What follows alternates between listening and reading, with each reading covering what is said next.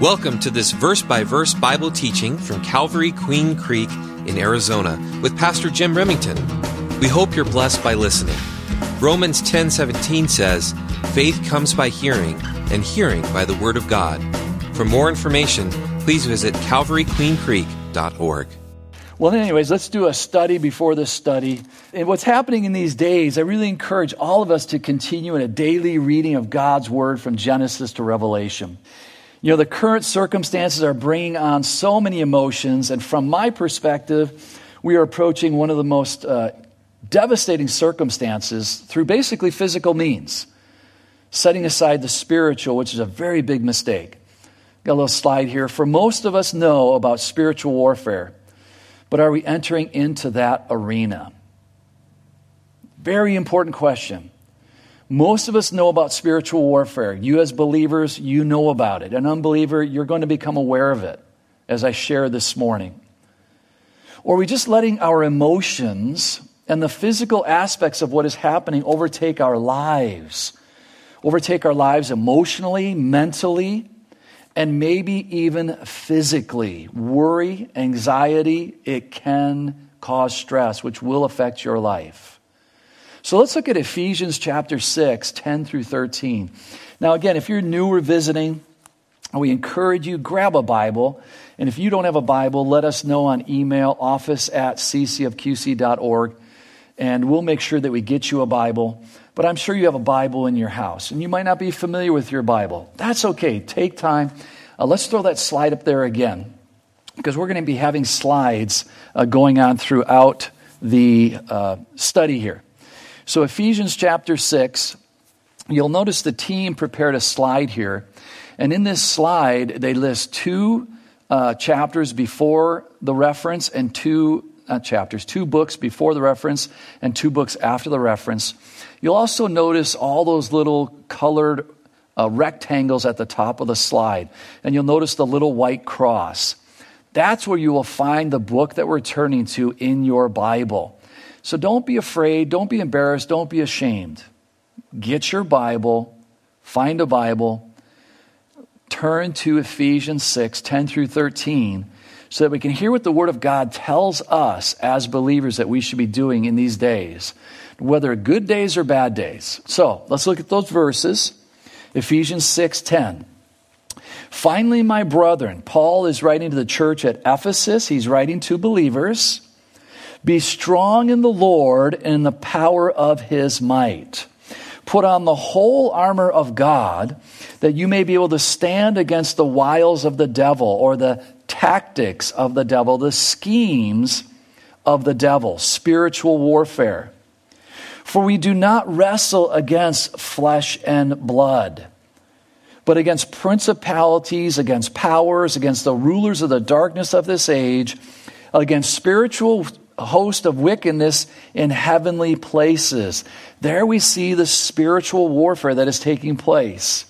For you as an unbeliever, looking at that verse right there, there is spiritual warfare taking place.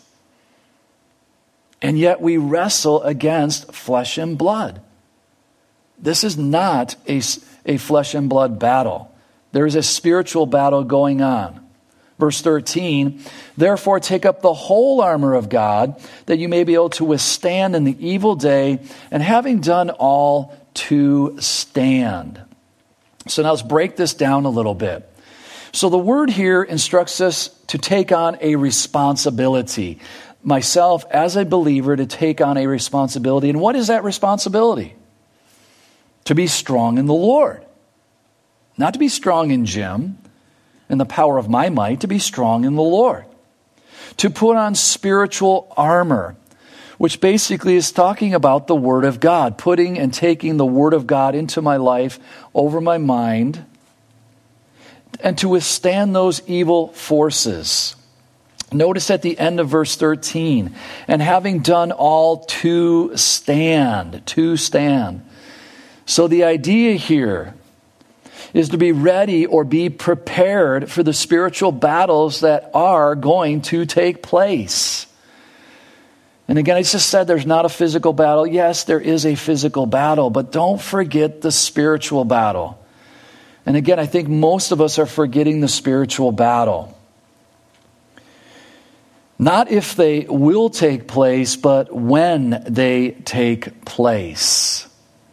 You see, as we continue to read, memorize, and meditate on the Word of God, we become settled in what is happening around us because we know God has a plan. And this goes back to the peace of God. Even in the midst of a trial or a tribulation, as we go through those emotions, those anxieties, those fears, those worries, as believers, we submit those to Jesus. We take every thought captive to the obedience of Christ. 2 Corinthians 10:5. And by doing that, the Holy Spirit brings peace into our lives that we would never get otherwise. No drug, no alcohol, no amount of sex will ever give us that peace. It's only peace that God can give to us. And so it's very, very important. The next part of God's plan is for Jesus to return to this earth. As a believer, this is very important for you to hear. I was sharing with someone this earlier in the week, and they said, well, you know, my church doesn't talk about those things. That's sad, because Jesus said he is coming back. And he is coming back for the church specifically, his bride, believers. He's coming back to take them home to heaven. That is totally scriptural. Yet so many churches will not teach this because they think it's going to cause fear. They think that they'll stop coming to church if they hear that. No, they'll keep coming to church because it's a comfort to know that Jesus is coming back for his bride, the church. But before he's coming back for the bride, his church, Jesus said very specifically that the days will become very evil, that they will become worse. That is just a fact. And again, you might be ready to click off Facebook because you don't want to hear this.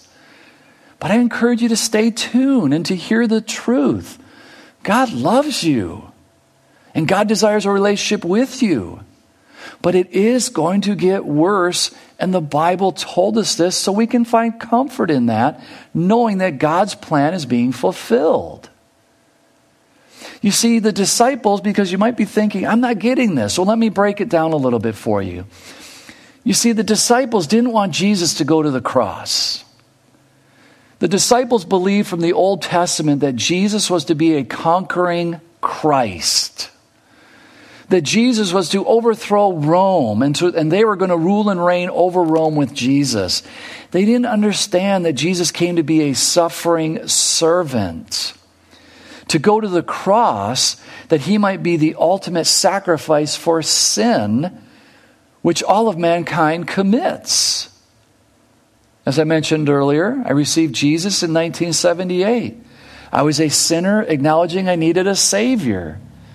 The Holy Spirit came within me, and now I have the peace as a saint, which unfortunately still sins, but a whole lot less because of God's Word. I have the peace that surpasses understanding. Do you have that peace? If not, God desires to give you that peace. Will the trials and tribulations end? No, we'll still have them. But you will have the peace that no one will be able to take from you, and that possibly no one will be able to explain, except for you, because you have peace with God, and you've made peace with God.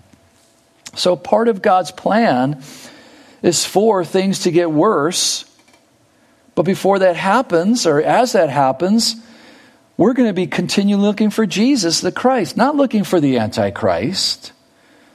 And as we do that, we're not going to get caught up in all the emotions and the physical aspects of what is happening around us, but we'll go through those things, not trying to avoid them or go around them, but go through them. Because those things are trying to distract us from God's ultimate plan. It's a perfect plan of calling his children home with Jesus, the bride. The church is the bride. So what's the solution? Well, for us believers, let's ask for more of the Holy Spirit so that we'll see what's happening, Not just in the here and now, but what's possibly happening in the spiritual world as well.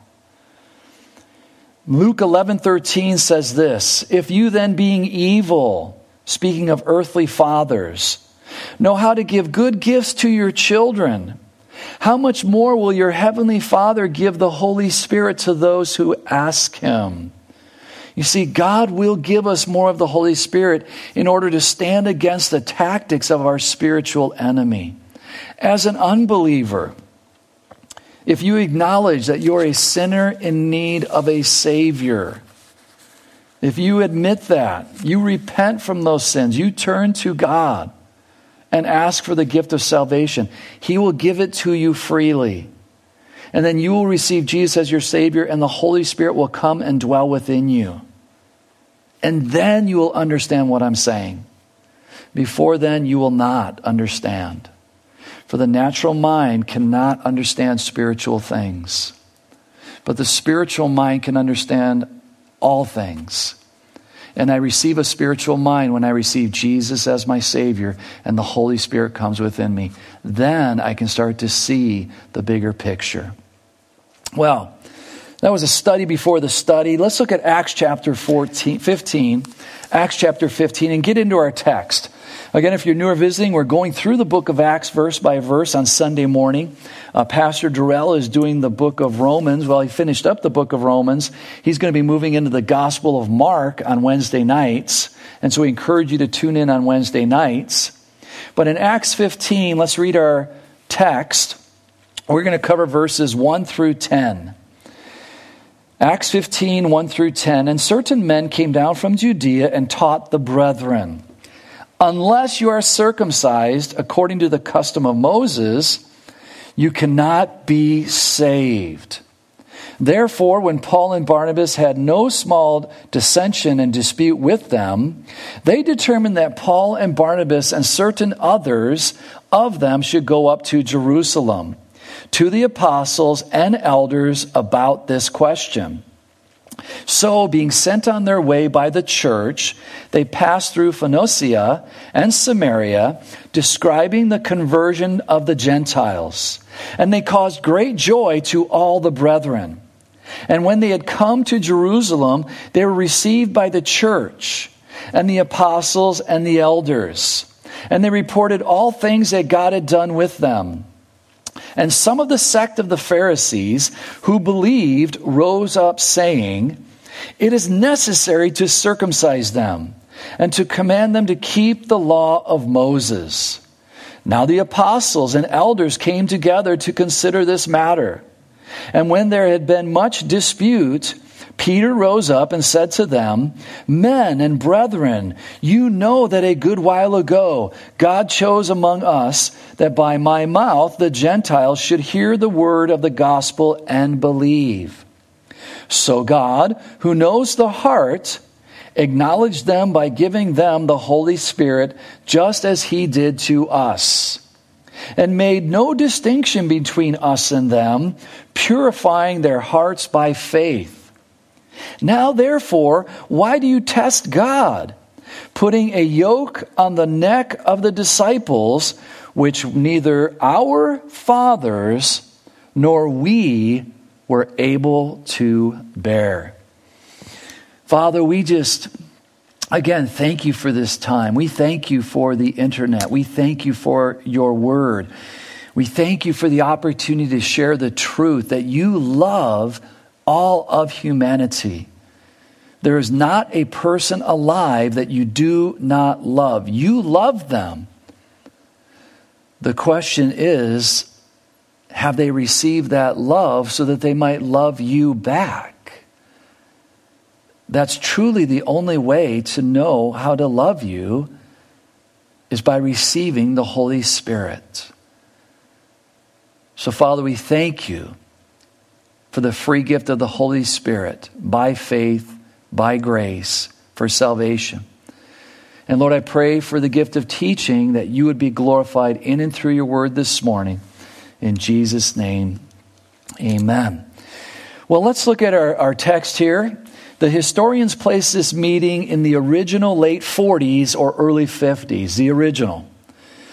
So we'll say that it's been roughly 20 years since Pentecost.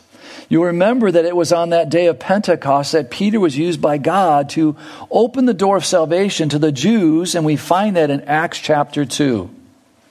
In Acts chapter 8, we find Philip, who was one of the deacons in the early church. He was used by God to bring the gospel, that message of salvation, to the Samaritans, which surprised the Jewish believers in Jerusalem. You know, unfortunately, the Jews despised the Samaritans, and the Samaritans despised the Jews. But God was reaching out to both groups, showing them that Jesus did indeed love the whole world. This almost sounds like the Republicans and the Democrats. Well, you see, God loves every Republican and God loves every Democrat. As I've already said, God loves every single person on the face of this earth. But do you know God? Do you know Jesus? Or are you a part of an affiliation? And that affiliation means more to you than God does. These are serious questions that you have to ask yourself and evaluate. Because God needs to be number one. No other affiliation. And so, it's been roughly 10 years that Peter went to the Gentile house of that Roman centurion Cornelius in Acts chapter 10. You see, God once again confirmed to Peter that Jesus came to save the Gentiles. The Gentiles. The Samaritans as well as the Jews. You see, initially the church, the Christian church, was nothing but Jews, made up of nothing but Jews. And you see, they had a prejudice against the Gentiles and against the Samaritans. And we see it spelled out in the Bible. You see, the Bible is full of all truth. It doesn't sugarcoat things.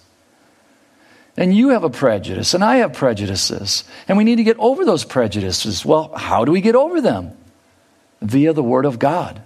By submitting our lives to God, because He is our master and we are the servant, the slave. And it's then that we start to understand that God loves everyone. Why should I have a prejudice against someone that God loves? I shouldn't. Then I need to repent. Ask for forgiveness and ask for more of the Holy Spirit to help me love that person the way that God would have me to love them. That's Christianity. That's the Bible. And so the Bible works very, very well when we see the whole picture. So what we are seeing here this morning is that there are those who are trying to rebuild the wall of works that Jesus had already torn down, thus negating the teaching of salvation by grace through faith alone. I bring up this point so that as we study this section, we can see that there are still groups today, even under the banner of Christianity, who will attempt to rebuild a wall of separation between the true faith in Jesus relationship versus a false hope in a system religion. And a majority of the world's population, if you don't think that's a fact, think about the world's population as we approach 8 billion people. They adhere to some sort of religious system of false hope. Roman Catholicism, Islam, Buddhism, Hinduism, Mormonism, all kind of isms that put their hope in a religious system instead of putting their living hope in the living God via Jesus as their Savior. For Jesus told Nicodemus, a very religious man, a very religious Jew, in John chapter 3, he told Nicodemus, you must be born again, Nicodemus. Not a suggestion, a commandment. Nicodemus, you must be born again. And that commandment is still applicable to you and me to this very day. Well, let's look at Ephesians chapter 2. Ephesians chapter 2. So again, the team puts up the slide there. And we want to encourage you, get your Bibles, find these verses. It's very important that we focus on the Word of God, not what I'm saying, but the Word of God. And then hopefully what I say is backed up by the Word of God. Ephesians chapter 2, verses 11 through 16. Therefore, remember that you, once Gentiles in the flesh. So again, let's explain this, because if you're new, you might not understand these terms, and it's very important for you to understand these terms. If you are a Jew, or if you have Jewish blood in you, then you are a Jew. There's two groups of people on the face of the world, even to this day. You're either a Jew or you're a Gentile according to the Bible. So if you do not have Jewish blood in you, then you are a Gentile. Now we divide things up too much. We're just crazy. But as we read this, we want to understand the text so we can get the context. When you hear the word Gentile, that's the whole world if you're not a Jew. That's any person, wherever you live. Whatever nationality you are, you're a Gentile. Which makes the Bible very simple then and very easy to understand. So again, let's read it. Therefore, remember that you, once Gentiles in the flesh, so this would be everyone besides a Jew around the whole world, who are called uncircumcision by what is called circumcision, made in the flesh by hands, that at that time you were without Christ, being aliens from the commonwealth of Israel and strangers from the covenant of promise, having no hope and without God in the world. But now in Christ Jesus, you who once were far off have been brought near by the blood of Christ. Very, very important. Blood sacrifice. Most religions to this day require a blood sacrifice. Jesus is the Christian's blood sacrifice. He is the one who has accomplished peace. For he himself, in verse 14, is our peace, who has made both one, Jew and Gentile, both one, and has broken down the middle wall of separation, having abolished in his flesh the enmity, that hostility between Jew and Gentile, that is, the law of commandments contained in ordinances, so as to create in himself one new man from the two, thus making what? What does your Bible say? Thus making peace.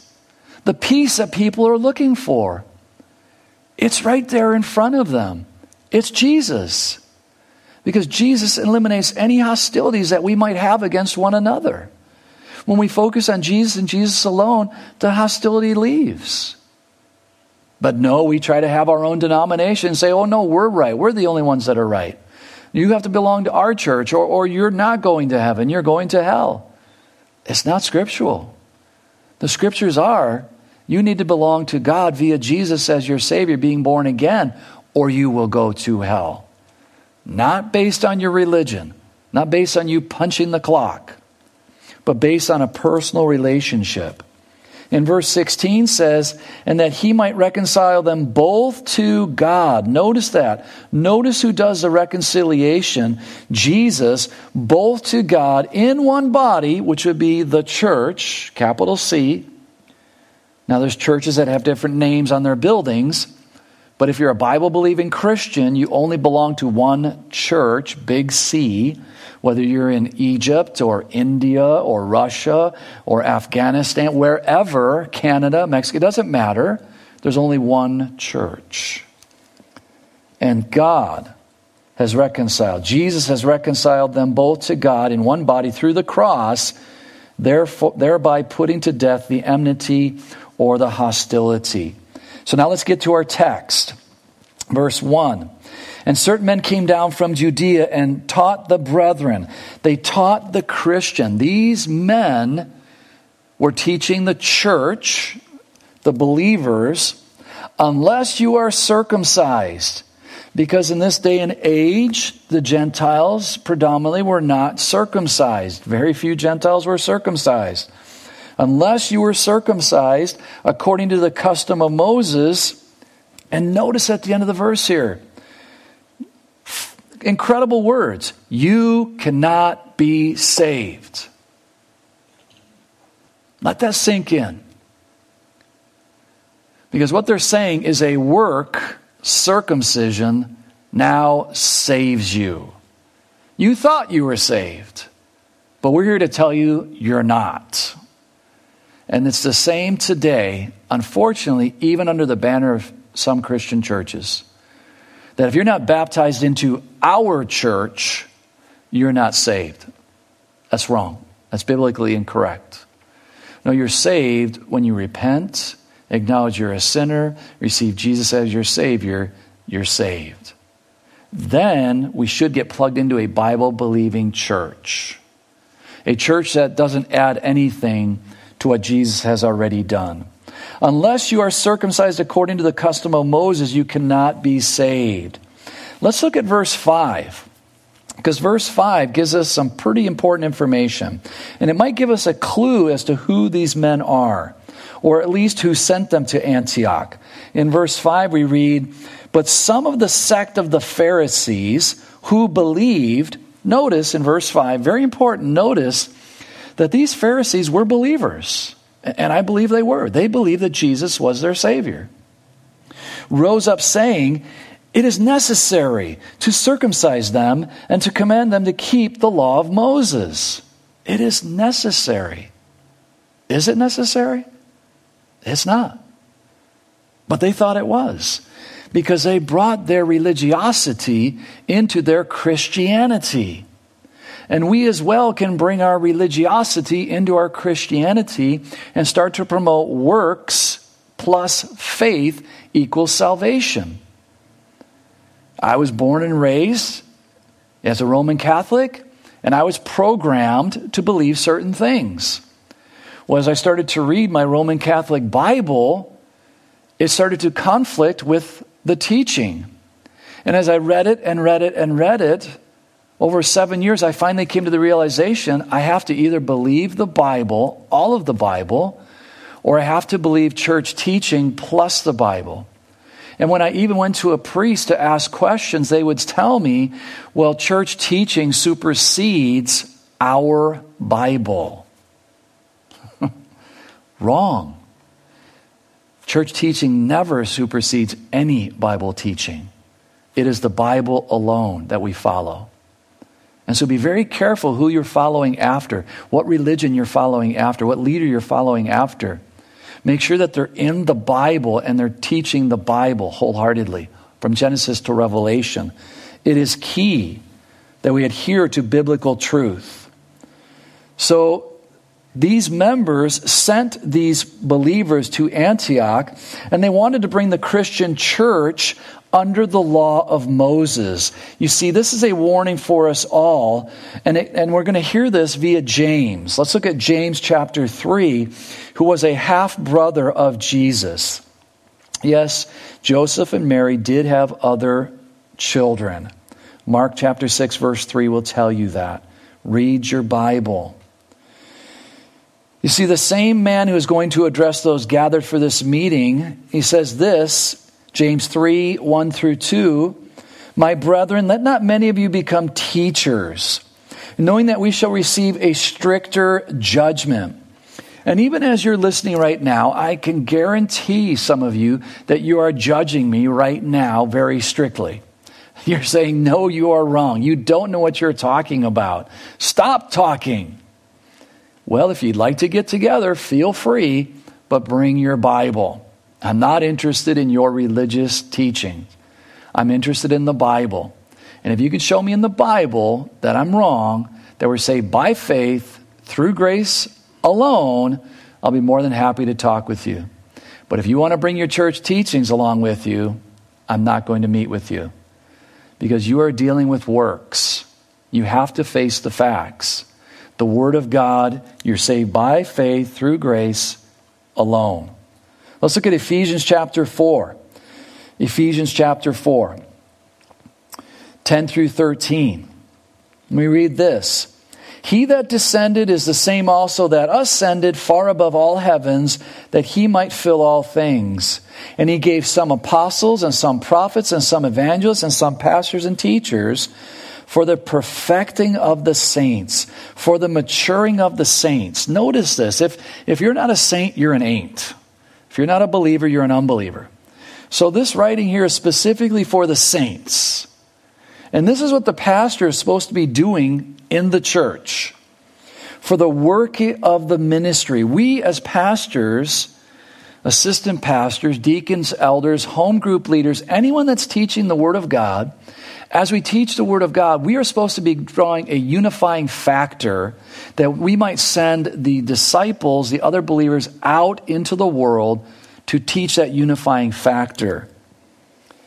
For the edifying of the body of Christ, the building up of the body, till we all come in unity of the faith, so that every believer would come to that same unity, and of the knowledge of the Son of God unto a perfect man, a mature person, word man there, male, female, mankind, under the measure of the stature of the fullness of Christ. In other words, be just like Jesus. And Jesus, when you read the Gospels, loved every single person.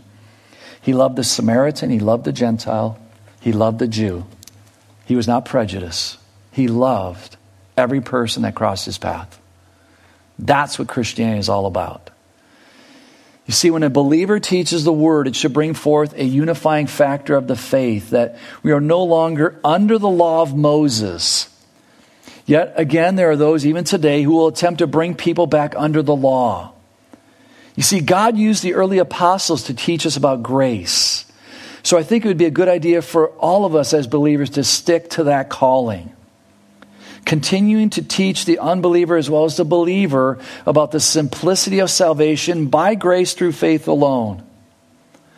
But to help us understand the situation that is before us in our text, and why someone might try to bring people under the law, capital L, or under a law, their own church law, like I mentioned before. Well, if you're not baptized into our church, you're not saved. That would be a law, not the law that Moses brought forth.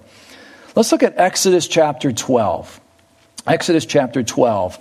Let us look at the depth of the tradition in the law, the Torah, and how the religious Jews in these verses were looking at this new belief system called Christianity. Exodus 12:43. And the Lord said to Moses and Aaron, this is the ordinance of the Passover. No foreigner shall eat it. But every man's servant who is bought for money, when you have circumcised him, then he shall eat it. A sojourner and a hired servant shall not eat it.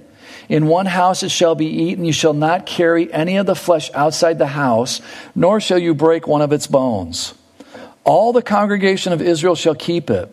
And when a stranger dwells with you and wants to keep the Passover to the Lord, let all his males be circumcised, and then let him come near and keep it. Notice the requirement right there. And he shall be as native of the land. So a Gentile who wants to seek God, serve God, become a child of God, needed to be circumcised. For no uncircumcised person shall eat it. One law shall be for the native born and for the stranger who dwells among you. God speaking to Moses. Now, thus all the children of Israel did, commentary here, as the Lord commanded Moses and Aaron, so they did. So we can see that even though these men were maybe sincere in their beliefs of the law, they were sincerely wrong in their teaching of salvation. I mentioned to you earlier, I had to leave the faith I was born and raised in. Why? Because it was wrong. It was biblically incorrect. And as I left, I had to debug the program, because I was programmed to believe certain things. And I had to take the Word of God from Genesis to Revelation and wash my mind of that false teaching to become in line with the true teaching of the Word of God from Genesis to Revelation. Now let me just interject here. I'm in no way saying that I alone have the truth. I'm speaking for every Bible-believing Christian. Every Bible-believing Christian has the Word of God, so they have the truth. But you need to be reading the Word of God to make sure that you're walking in that truth, that you are saved by faith alone, and that you don't add to the finished work of the cross, because then you become a religion. You've added to the relationship. You see, true biblical Christianity is Jesus plus nothing equals salvation. Jesus plus nothing equals salvation. So if you add anything to being saved, Jesus plus your Bible reading, Jesus plus your prayer life, Jesus plus you giving of money to the church, Jesus plus you knocking on doors, Jesus plus you reading other books, you're adding works, and it nullifies salvation. Salvation is by faith alone, according to the Word of God. Well, back in Acts 15, verse 2, therefore, when Paul and Barnabas had no small dissension and dispute with them, they determined that Paul and Barnabas and certain others of them should go up to Jerusalem to the apostles and elders about this question. You see, Paul had come to grips with the difference between the law and grace years prior to this situation. So he was not going to let a bunch of religious people come in and ruin the freedom and blessings that come through grace. Now again, just because we have grace, this does not give us the freedom to go out and willingly sin. That's never implied in the Bible anywhere. Never. So you need to debug that program out of your brain. Grace does not encourage us to go out and sin, ever. God would never approve of that. But some people have been programmed to believe that. Well, be careful of grace. You better be careful about grace, because if you think too much about grace, you're just going to go out and sin like crazy. No, you're not. You're going to become very thankful about the grace that God has given to you. But in the verse here, notice that there was no small dissension and dispute. The word dissension means a standing or position. Paul and Barnabas, they had a standing and position. These other believers that had come up from Jerusalem had a standing and a position. Dispute means searching a subject or question or debate. Searching a subject or question or debate. Paul and Barnabas had searched the scriptures. They were willing to debate in a loving way, not shutting anyone down, not yelling louder than someone else, but having a civil discussion, a debate to arrive at the conclusion of the matter. Very important in these days that we're living in. You see, Paul and Barnabas again stood their ground knowing the scriptures. The situation was causing confusion, which is always our spiritual enemy's desire. So the church at Antioch, they did the best. They did the right thing. They sent a delegation back to Jerusalem to discuss this issue with the believers in Jerusalem. Verse 3, so being sent on their way by the church, they passed through Phoenicia and Samaria, describing the conversion of the Gentiles. Notice what they did. They didn't go to these other new believers and talk to them about the law. They talked to them about the Gentiles becoming believers. And they caused great joy to all the brethren. There was a tremendous work that was taking place, and they were talking about the grace of God, not the law, not the first 5 books of the Old Testament. This brought tremendous joy to the church, and there was no contention between the fellowships. And again, we will see this in religions. There'll be contentions against religions because, well, you don't belong to my religion, so there's contention. Well, I've been to Egypt on missionary work. I've been to Israel, been to Mexico, been around this country. And when I come into the presence of a believer, even though I don't know the language because I need an interpreter, there's a oneness. It's Jesus. It's not the name on our church building because they have a different name on their building. But they have Jesus, which makes us one. That eliminates this disunity that takes place amongst the world's religions. There was no contention between the fellowships. They were saved by grace and they knew it, so they rejoiced over the new converts who had been set free as well. You see, Paul didn't try to bring up the discussion about the law into these young fellowships. I mentioned this earlier. Here's the slide. But rather exhorted them about the grace of God. And guys, we'd be wise to do the same and stay away from the rules and regulations that religions bring upon themselves. Verse 4, Acts 15. And when they had come to Jerusalem, they were received by the church and the apostles and the elders. And they reported all things that God had done with them. So there now is this interesting meeting that took place. And what's interesting is there was another meeting, I'm going to take a little sidetrack here, that took place roughly about this same time frame, and it fits perfectly into our text. I would encourage you to read Galatians chapter 2. Not now, but this week at some point. Galatians chapter 2. There was a meeting that took place between Paul, Barnabas, and the leaders of the church at Jerusalem. In verses 1 through 10 of Galatians chapter 2, it gives us details about that meeting that took place. And then verses 11 through 21 shows us that Peter was on his way back to Asia where he had been ministering, and he came to Antioch and was present when some believers who were living under the law arrived. And Peter fell into the trap of trying to please man instead of God. Even after all these years and experiences with the Lord, Peter once again shows us that he was human by falling into the sin of hypocrisy. Hypocrisy. Peter went back to the law instead of abiding in grace. Paul called Peter to repent of his actions. Peter did. And this morning we see the two once again in Jerusalem. And we can know for certain that Peter knew exactly where Paul stood theologically as far as grace versus the law was concerned. Verse 5. But some of the sect of the Pharisees who believed, and I mentioned this earlier, so they were believers, rose up saying, it is necessary. Notice that. It is necessary. They have to. They have to be circumcised, and to command them to keep the law of Moses, all 613 commandments. It's impossible. If you are a Jew and you're out there trying to do it, you are going to fail. Paul, who was a Pharisee, who knew the first 5 books of the Bible word perfect, he realized he failed. It was impossible.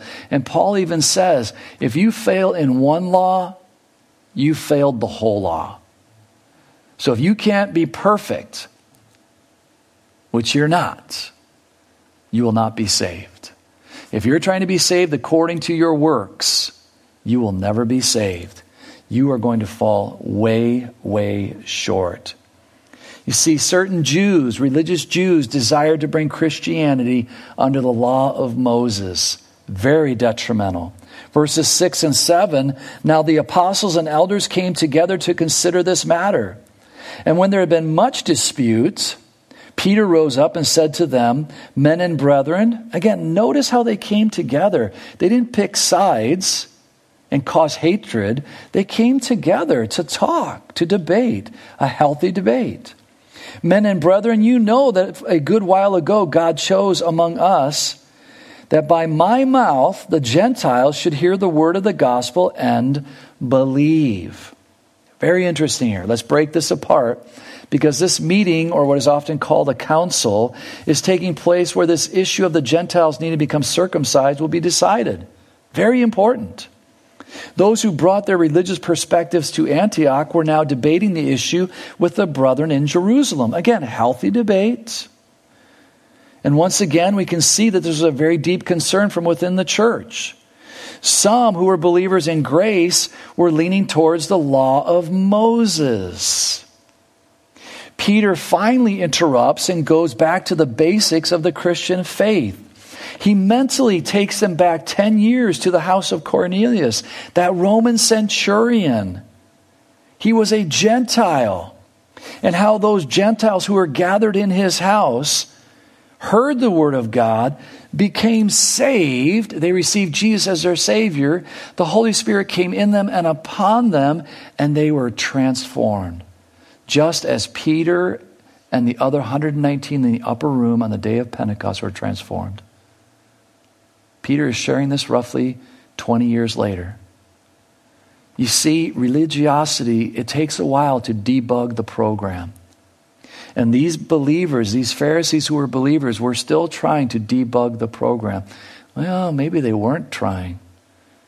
And Peter is telling them, you have to debug the program. This is not acceptable. Thank God for that. We'll finish that up next week. But it's very, very important. Because man tries to meet the requirements of certain religious laws so that he has something to brag about. But when you stop to really think about those laws due to our human nature, the laws breed rebellion. Paul admits this. Paul admits that he was covetous. In trying to meet the law, we end up breaking the law in so many areas. You see, people typically become very judgmental and condemning. Notice that. People typically become very judgmental and condemning.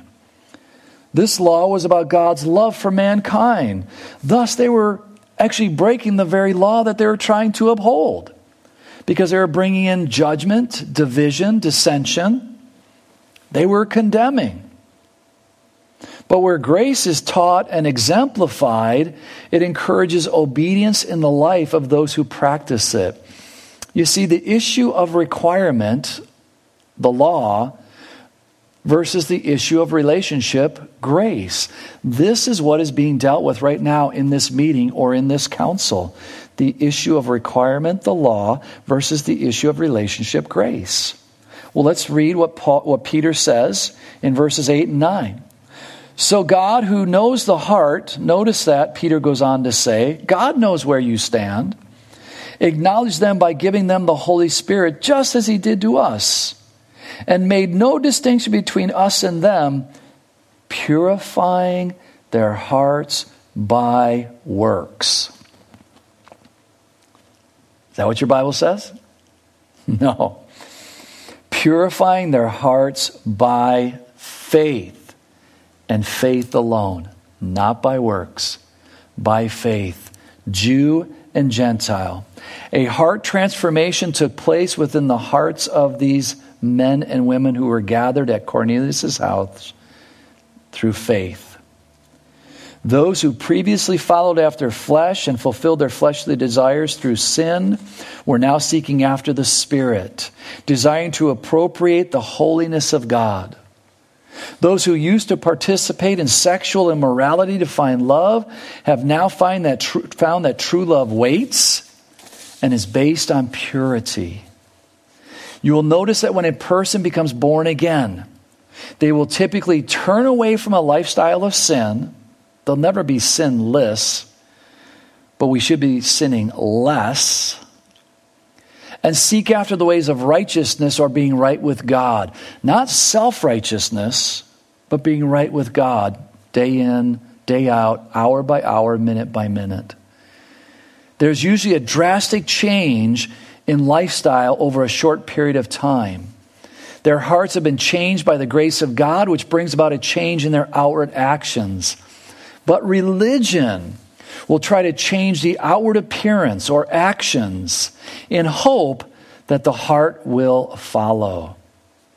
It has never worked, and it never will. Try this with your 2 or 3-year-old, and you will see that they are stinking little sinners. They may be sitting in the high chair, but they're thinking in their minds, I'm standing up. I'm standing up. Rebellion is in the heart. Rebellion is in the heart. Religion tries to change the outward appearance of a desperately wicked heart, and it never works. Only the Holy Spirit can transform this desperately wicked heart. And that's what happened to the Jews on Pentecost. That's what happened to the Samaritans. That's what happened to the Gentiles. And that's what can happen to you if you do not have Jesus as your Savior this morning. Let's wrap it up in verse 10. Acts chapter 15. Now therefore, why do you test God by putting on a yoke? The neck on... Let's start all over again.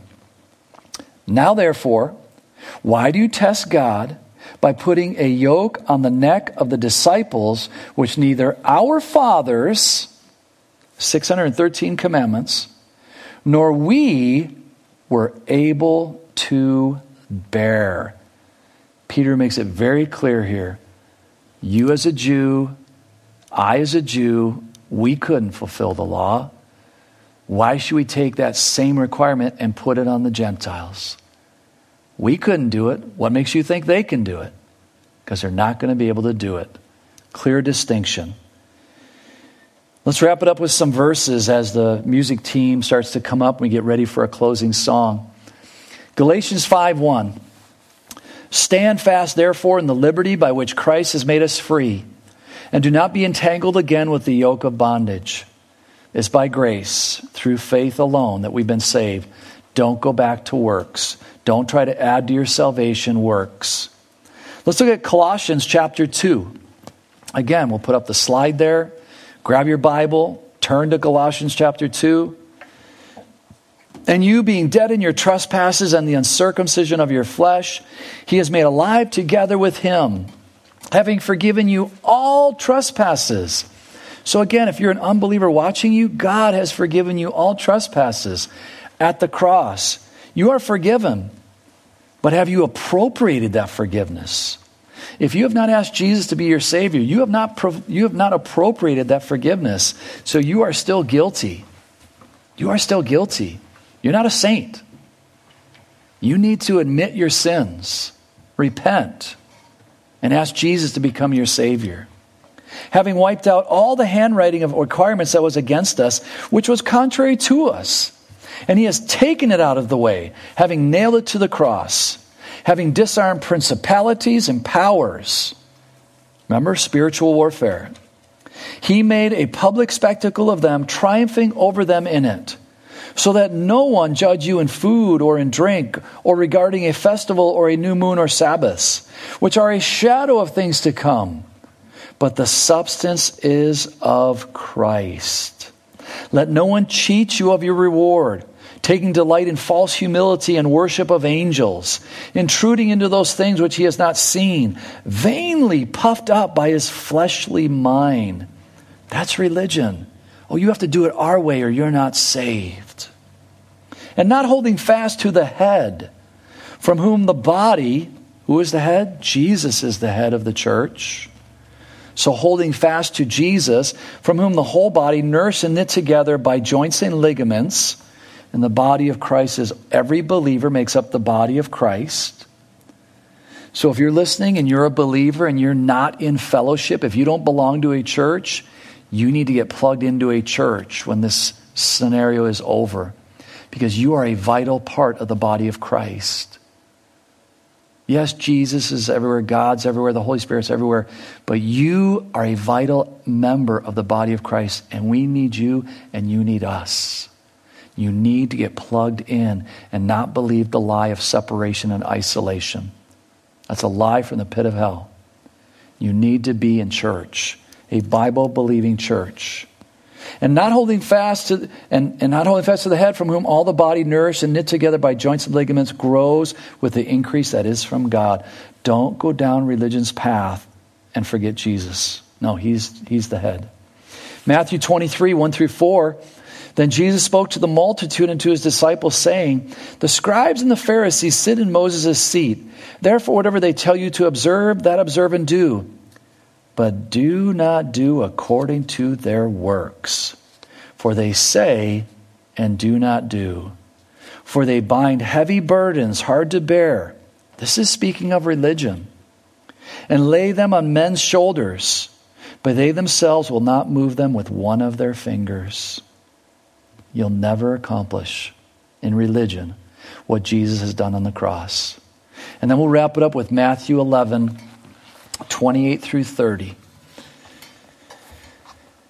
Matthew 11, 28-30 says, Jesus speaking to those who are gathered, and Jesus is speaking to you this morning, right now, in the Word of God, via this Facebook live stream. Come to me, Jesus speaking, all you who labor and are heavy laden, and I will give you rest. God will meet you, and God will give you peace.